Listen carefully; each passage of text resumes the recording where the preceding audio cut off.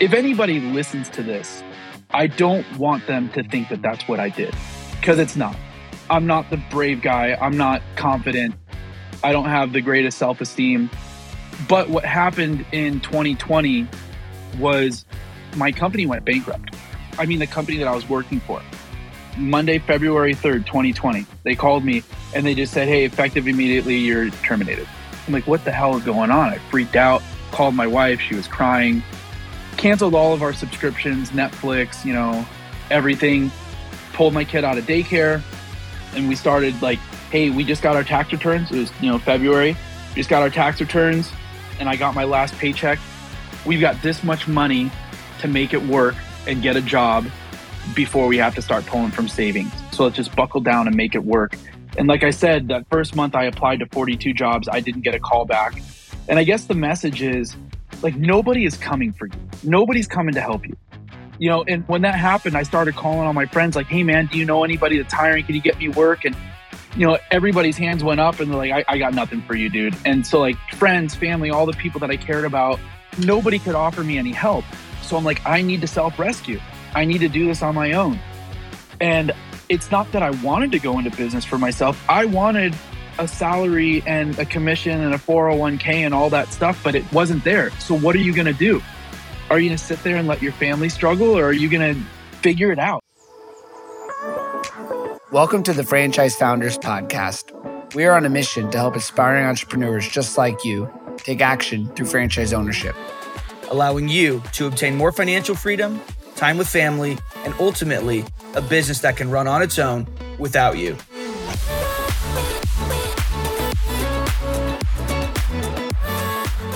Welcome to the Franchise Founders Podcast. Thank you for tuning in. Really excited about our guest today, Kelly Gallagher, who's joining us.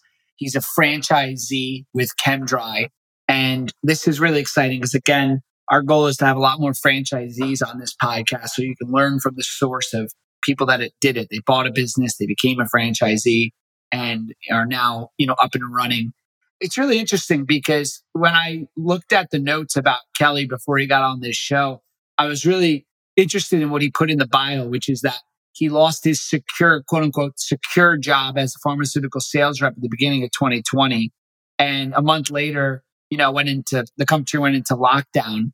And up until that point, he had only really been doing real estate photography part-time as an attempt to supplement his feast or famine type of job with the corporate sales and pharmaceutical sales.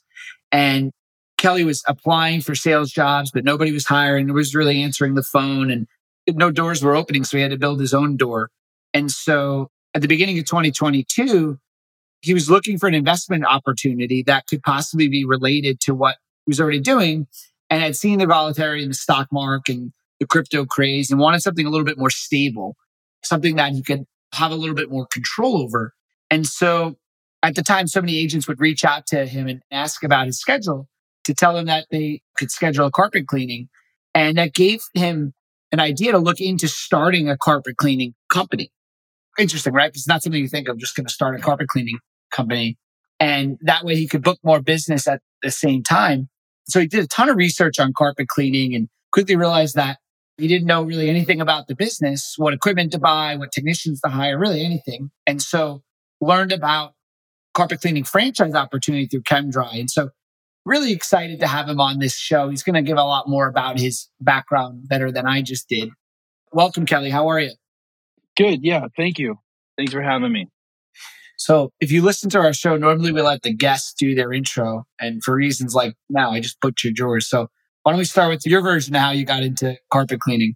Yeah. So you explained it pretty well. The only kind of mistake there is I was shooting real estate photography. So for your listeners that don't really know what that is, if a realtor wants to sell a house, they start with a marketing package. And so they need to take photos. The realtors that are struggling right now are taking photos with their cell phone. And the ones that are doing well hire a photographer. And I'm one of those, getting in there and applying my sales skills to build my business. Within a couple months, I became the number one real estate photographer in the country for Zillow. So I'm affiliated with Zillow. I do a lot of consulting for them.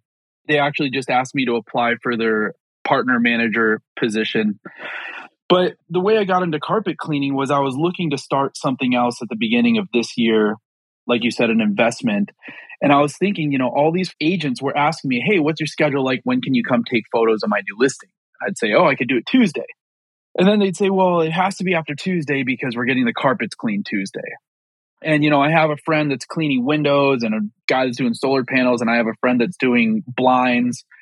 And I'm like, man, I need to do something real estate related so I can leverage the relationships that I've already built over these last 2 years. Why don't I clean the carpets if they're already asking that? And so I sat down at the computer and I'm like, oh, I don't know anything about cleaning carpets, chemicals, equipment, logistics, nothing. So I was like, okay, instead of me starting from scratch like I did with photography, let me see if there's any carpet cleaning franchises.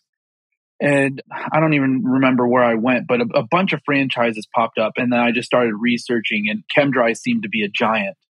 So that's where I got started. Yeah, so no experience in carpet cleaning. And that's typical of most people that get into franchising. They don't necessarily have a background in that area, but they see the need and they see that it's a good business. And so it sounds like you, for the most part, you had a lot of these relationships with realtors. And so you had it more or less somewhat easy in because you had these relationships and you saw the need in the market first and then decided that that was the route to go. I knew that I was getting into something competitive because just like real estate photography, like when I started reaching out to these realtors, I'd call them and be like, yeah, I've got a guy that takes my pictures. And I'm like, of course you got a guy. I didn't expect you to be doing the level of business that you're doing and you not having a photographer, right? So when I reach out to these agents and I say, hey, I can clean your carpets, they're like, we've got a carpet guy. And so I'm used to that conversation of basically getting you to leave your boyfriend for me. It's like basically what it is. I like that analogy. But it's interesting because for you, it's a little bit unique. You had a customer with cards in hand, ready to pay.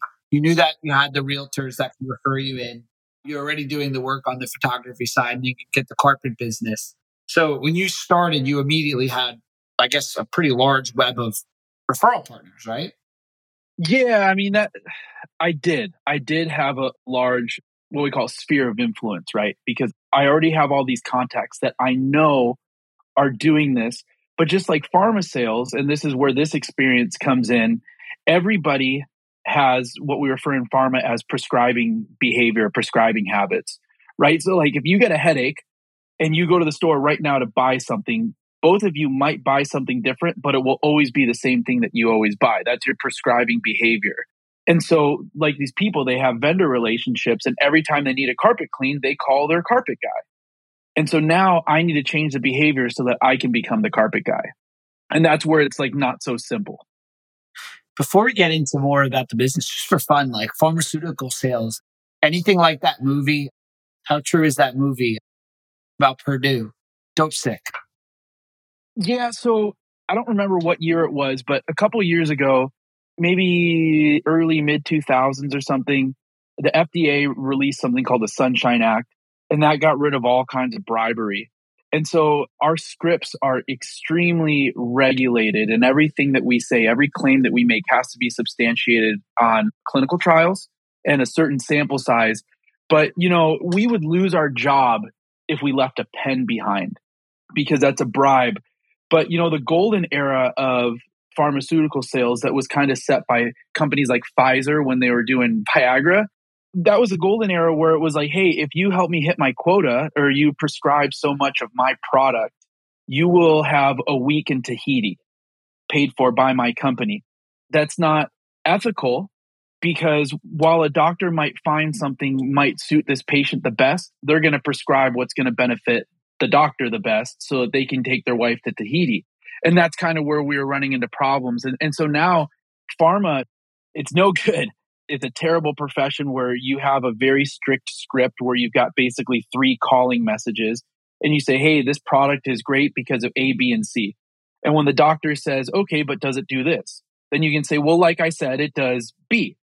And so you only have 3 options to speak to every concern that the doctor might have. You're basically a robot. And that's what makes it super challenging. So it went from like a lot of regulations, right? It went from you could do anything to now you can't do anything. Yeah, exactly. Never in the middle, right? Yeah. And then there's all kinds of crazy things with insurance coverage. It's a mess. How have you found franchising different from the pharmaceutical industry and from anything else you've ever done so far? Well, I think that every successful person is going to try to find analogies or commonalities in something that they're extremely familiar with so that they don't have to reinvent the wheel. So I don't really look at the differences. I look at the similarities and try to apply my strengths to what might help me succeed in this other avenue. But the differences are, and I think that this is basically who you're going to be catering to on this show. The biggest thing is autonomy, right? So like you go from something that's super strict, super regulated, GPS tracked.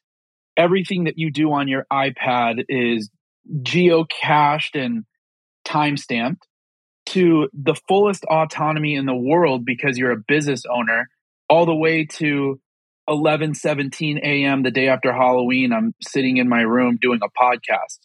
And I can do that if I want to because I work for myself. So I think that's the biggest difference. I like the agility to analyze things and take a step back, like, hey, let's try this. This might work. And if it doesn't work, let's see why it didn't work and try something else. Whereas when you work for a corporation or a manager, you have to stick to their agenda. No doubt. I mean, and there's so many ways we can take this, which is fun. Well, let's talk a little bit about, before we dive into, I guess, we could talk about the day-to-day and what you do and keys to success, that sort of thing, how your experience has been so far. But even before that, I am just curious, why ChemDry and what was that buying process looking like for you? I mean, how did that progress? Yeah. So like I said, I sat down and I started doing research about carpet cleaning and upholstery and wood floor tile, stuff like that. And the more I read, the more I realized I don't know anything. I mean, I'm not even great at cleaning my own house. So I'm like, all right, how can I do this without teaching myself everything? And the answer was franchises. But when I started looking at franchises, there were a couple things in particular that I was looking for. I wanted to find something where the franchise had exclusivity or something proprietary. And the great thing about ChemDry is it started over 45 years ago from a chemistry student.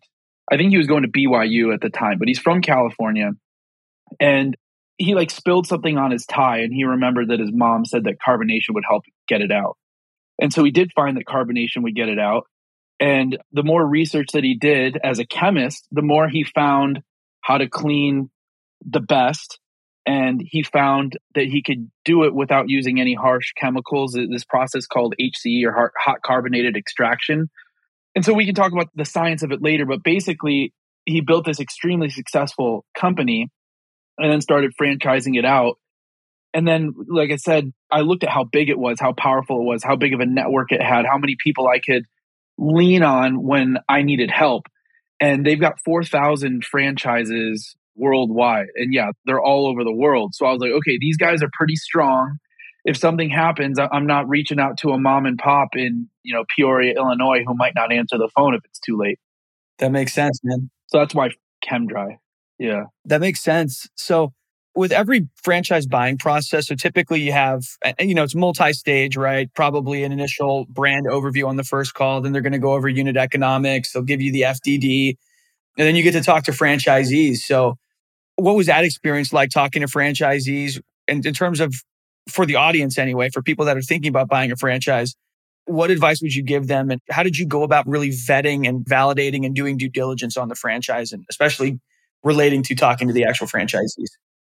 Yeah, so they didn't let me talk to any franchisees. Oh, interesting. So ChemDry, like I said, everything that they do is super proprietary, NDAs, all kinds of crazy stuff. And they wouldn't let me talk to anybody until I signed the contract and made a deposit. And at that point, you're kind of like past the point of no return, right? But I knew that I wanted to do carpet and upholstery cleaning.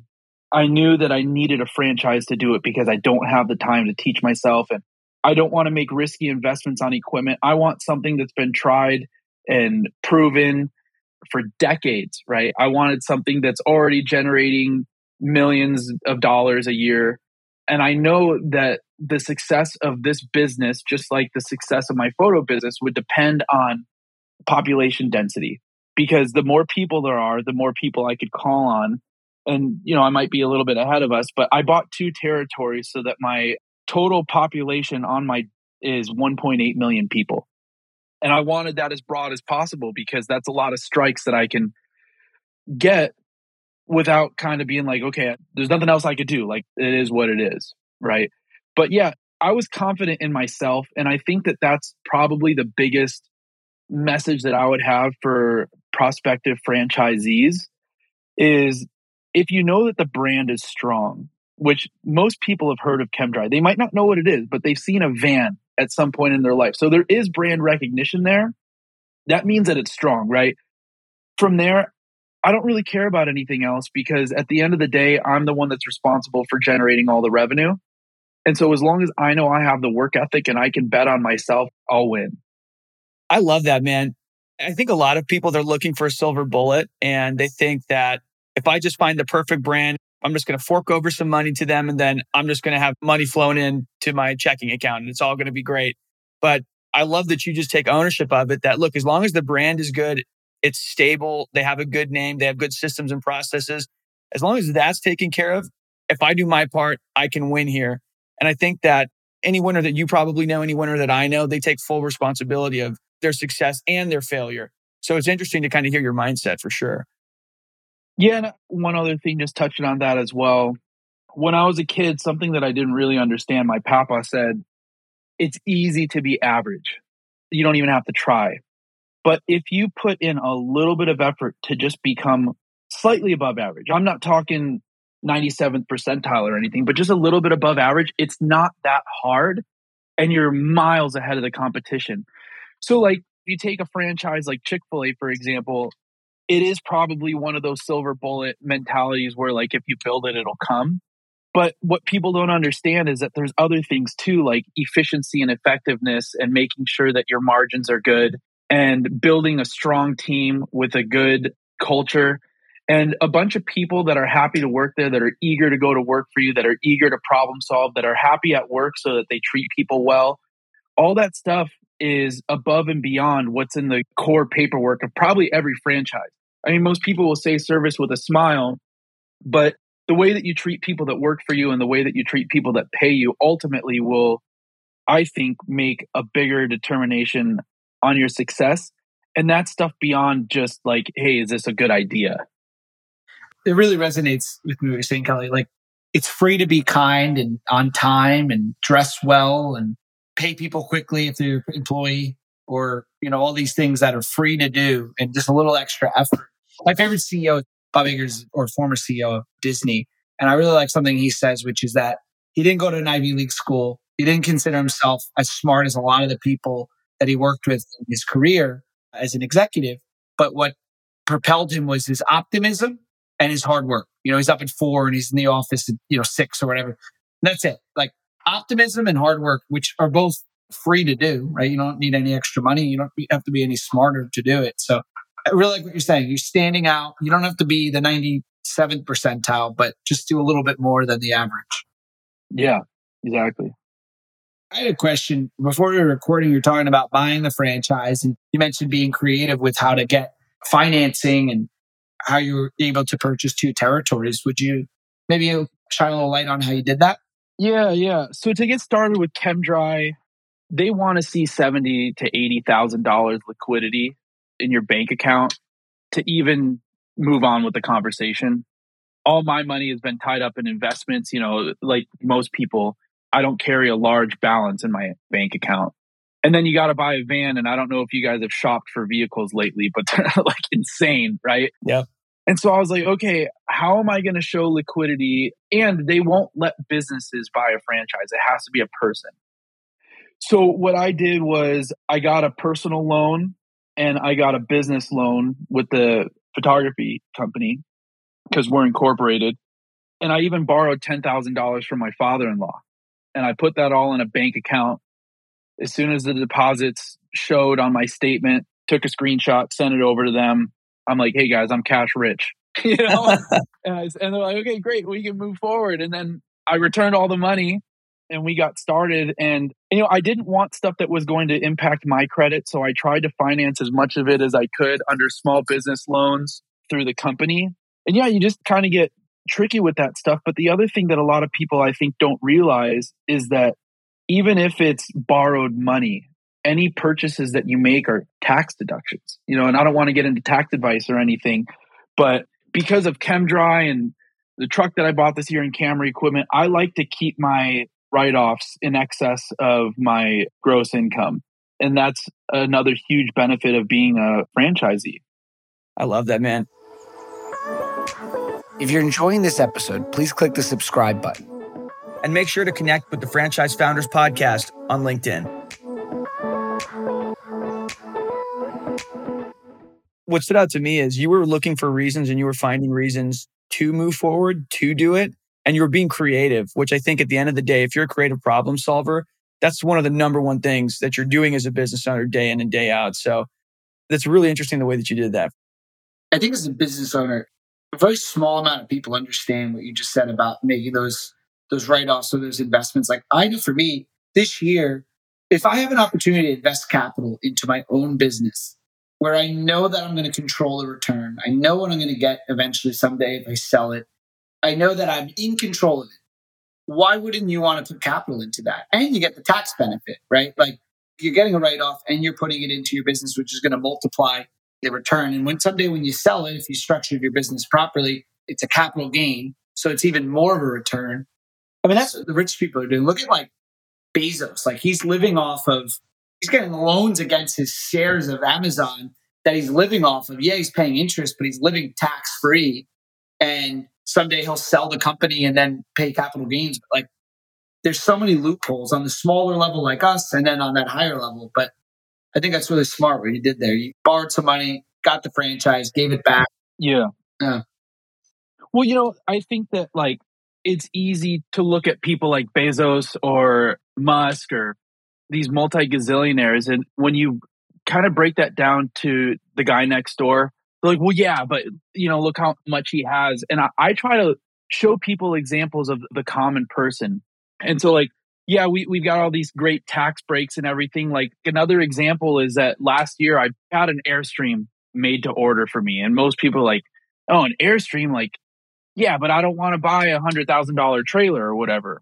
And I'm like, well, I don't want to buy one either. I just want to own one. So what I did with that was I bought it under the company. People don't know that because it's a domicile, they finance like a house. I financed it for 20 years. I put it under the business because I just say, hey, I did an out of area photo shoot. I had to stay overnight or for the weekend or whatever. I'm working out of this thing. I've got Starlink, so I'm boosting high speed internet so I can still make my sales calls out of it. It's a business expense, and that's a deduction against my income. And, my family uses it 90% of the time. And the payments on it are like $300 because of how long I drew out the financing. And people don't realize this. I'm driving this badass trailer around and I'm like, dude, I'm not paying for it. But another thing about the whole tax deduction thing that people don't understand is that borrowed money isn't taxed because it's not earned income, right? So one of my friends was saying, hey, why are you going to borrow money to purchase the franchise? Why don't you just wait a little bit and save money and use your money? And I'm like, look, man, if I want to show $100,000 in my bank account, it might take me a year to do that. Or I can borrow it. I could start right now. I could start earning money immediately. Like how much earnings would I miss out on if I waited that year till I had the capital? Infinite. It's uncomprehendable. That's sort of the interest is worth it. I go through that too, Kelly. Like I sold my business in May and people say to me, oh, why don't you sit around? Why don't you take some time to think? Why don't you just wait a year, 2 years? And I explained to them, first of all, I know what I was making in my last business, right? So compound that, multiply that by every month. I'm not making that. And not only am I not making that money, but I'm losing the money that's coming out of my account. Why the hell am I going to sit around for a year? Plus, compound what someday you sell your business, whatever you're making now, go sell it, then divide how many years you had it by what you made, add what you made and what you sold, and then divide that. It's a ton of money. Yeah. And for you to sit around and wait, why not just pay interest, get the loan? I think too many people are afraid of debt because we're taught like debt is bad. Yeah, debt on a Ferrari that you can't afford or a BMW you can't afford, that's bad debt. But debt that you got is productive debt. It's an income producing asset. Right. Yeah. Business debt. Exactly. Business debt is completely different. Yeah. And what you have to think about too is there's an opportunity cost. If you put 100% of your liquidity or most of it, most franchises don't want you to put 100% in, but if you put in a ton of your liquidity, well, then any other opportunity when it arises, you don't get to jump on that because you're not liquid. So if you use a little bit of liquidity, finance the rest, you still have that money set aside to put into other areas and other opportunities as they arise, or to invest back into the business, but you're also getting a better cash on cash return. If I invest $100,000 all cash, no debt, and I make 50,000 in a year, well, that's a decent enough return. But if I invest 20,000 and I make 40 or 30, there's different ways to do it in terms of, and you could have a larger cash on cash return. But I love the way you think. And I'm just curious, where did you learn all this? TikTok? No, I'm totally kidding. just, just, no, just kind of doing it. And, I think that something that I want to share is that there's a lot of people out there that talk to me that they're like, hey man, I wish I could do what you're doing, or it's awesome. I think you're so brave. And it's really cool that you started your own business and bet on yourself and everything. If anybody listens to this, I don't want them to think that that's what I did, because it's not. I'm not the brave guy. I'm not confident. I don't have the greatest self-esteem. But what happened in 2020 was my company went bankrupt. I mean, the company that I was working for. Monday, February 3rd, 2020, they called me and they just said, hey, effective immediately, you're terminated. I'm like, what the hell is going on? I freaked out, called my wife. She was crying, canceled all of our subscriptions, Netflix, everything, pulled my kid out of daycare. And we started like, hey, we just got our tax returns. It was, February. We just got our tax returns and I got my last paycheck. We've got this much money to make it work and get a job before we have to start pulling from savings. So let's just buckle down and make it work. And like I said, that first month I applied to 42 jobs. I didn't get a call back. And I guess the message is like, nobody is coming for you. Nobody's coming to help you. And when that happened, I started calling all my friends like, hey man, do you know anybody that's hiring? Can you get me work? And, everybody's hands went up and they're like, I got nothing for you, dude. And so like friends, family, all the people that I cared about, nobody could offer me any help. So I'm like, I need to self-rescue. I need to do this on my own. And it's not that I wanted to go into business for myself. I wanted a salary and a commission and a 401k and all that stuff, but it wasn't there. So what are you going to do? Are you going to sit there and let your family struggle, or are you going to figure it out? You just figure it out. And so like I taught myself how to fish, I guess. And that's how I got here. But it wasn't because this was ever what I wanted to do. So like, how did you learn this? Well, I learned it because I care about my wife and I care about my kids. And I just figured it out, man, because I had to. Nobody was going to help me. Dude, that gave me chills. You got me pumped up. Yeah. Yeah. That's incredible, man. I mean, it's true. I mean, necessity is the mother of invention. And, sometimes these things happen in our lives that happen for a reason. And, maybe it's not ideal, or we think it's not ideal in the moment, but looking back on it, we realize, dang, that was the moment that really was the spark of it all, which I just find tremendous. But before we wrap up here, I did want to dive in a little bit in terms of, what do you do on a day-to-day basis for ChemDry? Like, what does your business look like? I mean, obviously you still have your other business as well, right? So what does your day typically look like? What are you doing? Are you doing the actual carpet cleaning? Can you tell us about that? Yeah. So I've got two really good friends, Mike Devaney and Clay Wanger, and they offered to help me with the franchise. So they're my crew running the van. They're doing everything. They've got uniforms. The van stays at Mike's house. They've got all the equipment, everything. So I basically just do the sales and logistics, and they're completely running the business for me. But day to day, when you start a business like this, they tell you to write a list. They call it your 100 list. And those are the people that you have good relationships with, that you have their phone numbers, and you start reaching out to them and tell them, hey, I started this business. Keep us in mind. And then I just kind of look at marketing ideas, and a lot of them come from ChemDry, and a lot of them are actually what they recommend. And because I'm a sales and marketing guy, I look at them and I change them. And I just got off a marketing call with them today, and I'm like, hey guys, like I think this is a huge miss.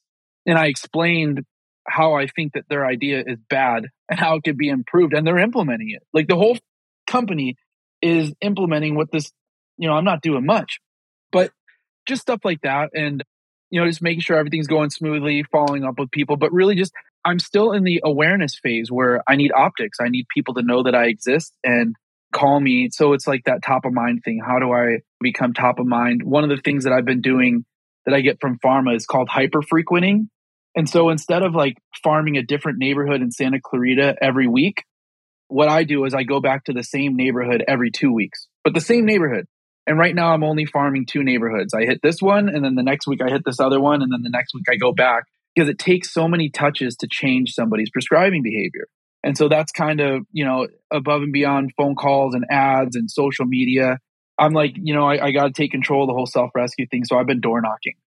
Heck yeah, man. I love that hustle. You got to do what you got to do. And it works, if you're planting seeds and over time, as you build relationships, people will use you. Yep. I love that, man. And for those of you that don't know, that are maybe listening from other states, he's talking about Santa Clarita, California. It's a nice suburban town. Well, in California, right outside of LA. If you've seen Santa Clarita Diet on Netflix, that's us. Super suburban. Everyone and their mom is a real estate license.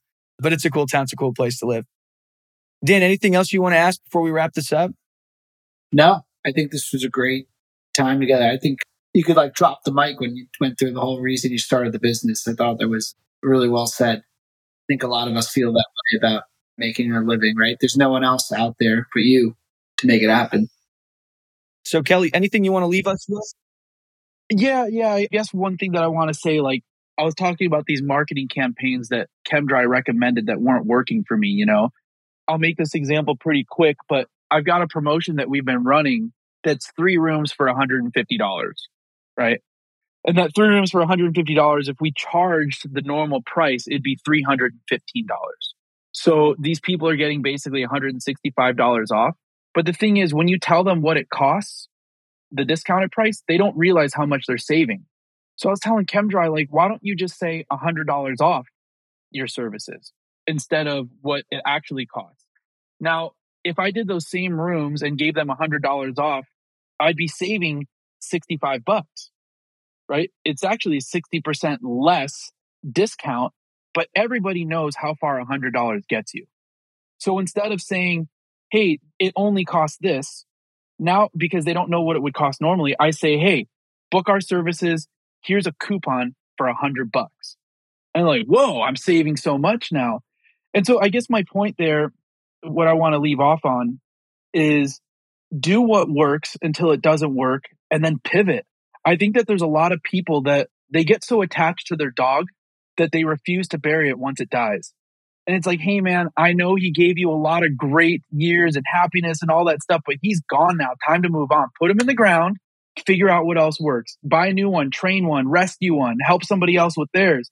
But people want to stick to these habits that don't work anymore. And that's kind of what I'm doing with real estate and helping people is like, hey, I've never made an Instagram reel. I've always just gotten my business because it's come to me. And I'm like, yeah, well, it's slowed down, dude. It's time to pivot. So for new franchisees, if something's not working, don't keep doing it. Bury that dog, man. Find something else. Try something else. Yeah, my takeaway from that is it sounds like, you're doing the system, you're following the system, but you're also suggesting to ChemDry, hey, here are ways that we could potentially improve the system. Let me run it by you. And it sounds like they like the idea. It makes sense to me. And I think a lot of people, when they think of franchising, they think of it as being super bureaucratic and there's not a whole lot of wiggle room. I mean, and especially for companies large as ChemDry, a lot of people would probably assume, oh, they're not going to take any insight or feedback from one of their franchisees, especially a relatively newer one. But it's awesome that they did. They have to maintain brand standards, but it's really cool to hear that they listen to you. And again, that you're willing to pivot and you're willing to do what's necessary in order to succeed. Yeah. It's funny. I realized in talking to you that my dog died spring and I've been carrying it around. It's dead. And I just carry it around with me and my old business. Yeah. Come on, stand back up. You've been so comfortable to me since I was 22. It's all I know. And how could I possibly be good at anything else? I mean, this is it, right? Right. And it's funny because I like that analogy because I recently buried my dog, if you will, to go find. And yeah, there's other animals, there's other dogs, there's other cats. You cannot have an animal. You can, like you said, rescue one in this analogy of a new business. But it's a great way to put it. I love it. If someone wants to get in touch with you, Kelly, for any reason, what's the best way? LinkedIn, Facebook, email? Probably just my phone number. They can call me, text me, or Instagram. I'm not big on LinkedIn. And the biggest thing for me is that the 2 businesses that I have, I'm really geographically bound, right? So if there's somebody that really, really wants to hire me in San Diego, they might as well be in Detroit because I can't go down there. I'm not going to do it.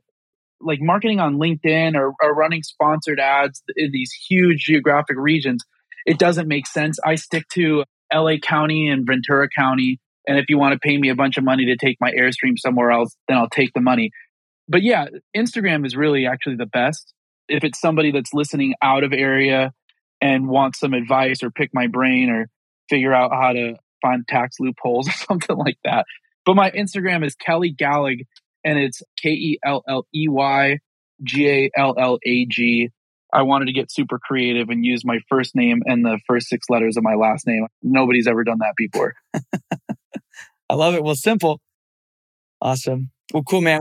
Really appreciate you coming on. This was an incredible episode. I think this is, for me, one of my favorites for sure. I know there's a lot of value in here for people that are existing franchisees and that are looking at buying a franchise, and even for franchisors as well. So thanks again for coming on, man. Thanks everyone for tuning in to another episode of the Franchise Founders Podcast. Do all the good stuff. Subscribe, share, leave a review, and we'll see you on the next episode. All right. Thanks, guys. Thanks for listening to this episode of the Franchise Founders Podcast. If you want our help with anything from buying a franchise to franchising your business to anything in between, shoot us an email at franchisefounders@gmail.com.